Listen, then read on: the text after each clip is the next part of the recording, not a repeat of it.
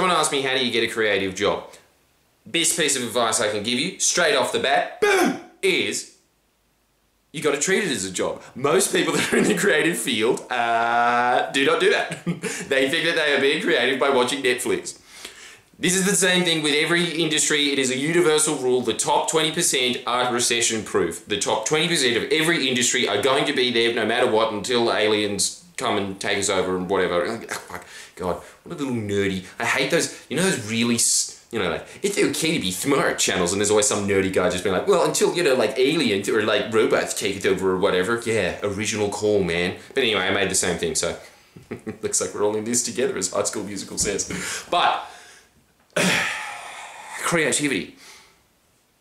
Most people think that it's just this magical entity, that just this little leprechaun that goes ooh and dances around you. And you know what? I think it is the most damaging thing that I ever watched was that Eat, Pray, Love thing. First of all, you know that thing that everybody just started sending each other with that TED Talks of that woman that did Eat, Pray, Love going like, I just like to think of it as a muse. It's just this entity, this little dancing elf. It comes up and every now and then just goes like, ooh, what if I did MC Hammer's Parachute Pants dance instead? That's pretty creative, right? And then I think, oh, I've got an idea. And then I read her book, and it's one of the shittest self-help books I've ever read in my life. And I also watched the movie. Fuck.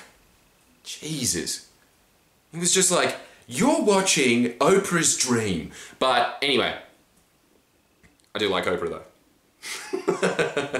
Oh, a man of many opinions, and a lot of them don't align very well.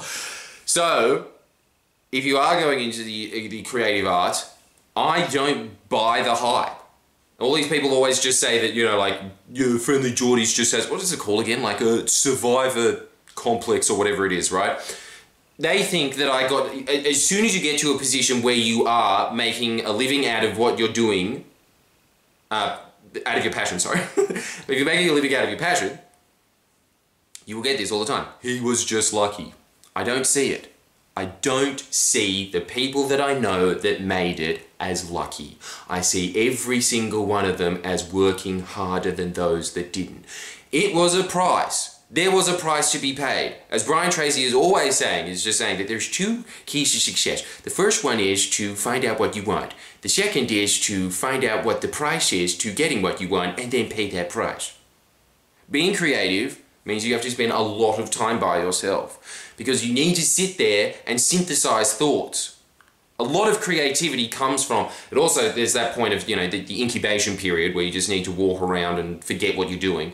And as we talked about in the slow motion creativity video, you can just do a bunch of different things at once that are creative and they all start leaning in on each other. That definitely helps, but there's still those points where you're just sitting in the bath and you have those eureka moments, right? That all is true. That's definitely true. But that's still part of the work. You still have to devote yourself to do it. You can't just watch TV shows and shit and fill your head up with it. Basically what that is you're allotting time to be bored. That is time that you need to be creative. But that's still saying, I'm going to be doing nothing at the moment. And doing nothing is harder than doing something. That's why people fill themselves up with distractionary bullshit like little mobile games and stuff like that, right? Because it's difficult to just sit there with yourself. That's the first piece of advice that I would have to you, is that you have to treat it as a job. You have to identify what the components are of it. So the components of a creative job are, first of all, do it every day. Write for the trash can. Doesn't matter if you're a musician, doesn't matter if you're an actor, doesn't matter if you're a, I don't know, Joel Turner beatboxer. I was trying to think of someone who isn't Joel Turner for a second. That's all I had on my mind for some reason. These kids stuck in a trouble land. Yeah, cool, Joe. But yeah. It doesn't matter which one of those you are, it's the same principle. You still have to work.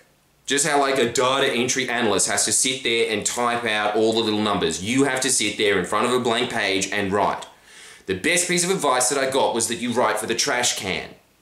In other words, it's kind of like those your morning papers. With your morning papers, you want to just be writing constantly.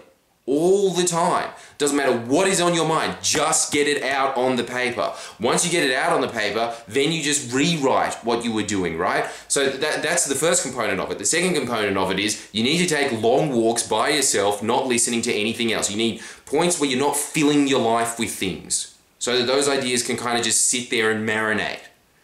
That's the second point. The third point is if you are if you are in a creative job, I think that if you have the desire to do that, I suppose, these are your options in Australia, right? Do advertising where you realize very quickly it's not creative at all and it's just filled with a bunch of wankers going, I just had this really quirky idea. What if in this video, because it's supposed to be about magic, right? Has anyone ever thought about this in relation to magic? Unicorns. Oh, I love it. That's amazing because you signed my checks. It's gross. It's the same thing that I will say to journalists. It's the same thing that I will say to the creative field. Make your own way. Don't settle for falling into that Triple J crowd if you're a comedian, if you're an actor. I don't know, maybe you actually probably do just have to kiss a lot of ass if you're an actor. Sorry.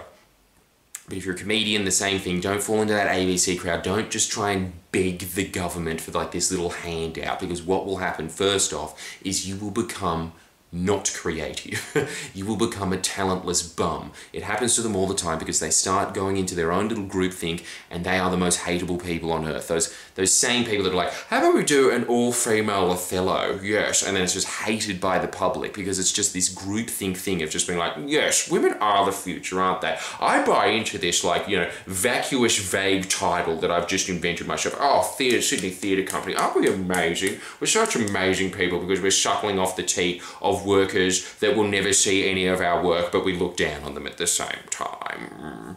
You don't want to be one of those people. If that is your goal in life, to quote Jordan Peterson, good luck to you. True creativity is against the grain of society. It is pointing out, no, this is dumb. You don't buy into narratives if you're a creative. So I say you go your own way. You make your own business. In fact, actually, if you're an actor, that would be my advice to you. You start your own theatre company. Instead of trying to like snuggle your way into one that already exists, which first off, you probably won't because you weren't born out of the right vagina to get there.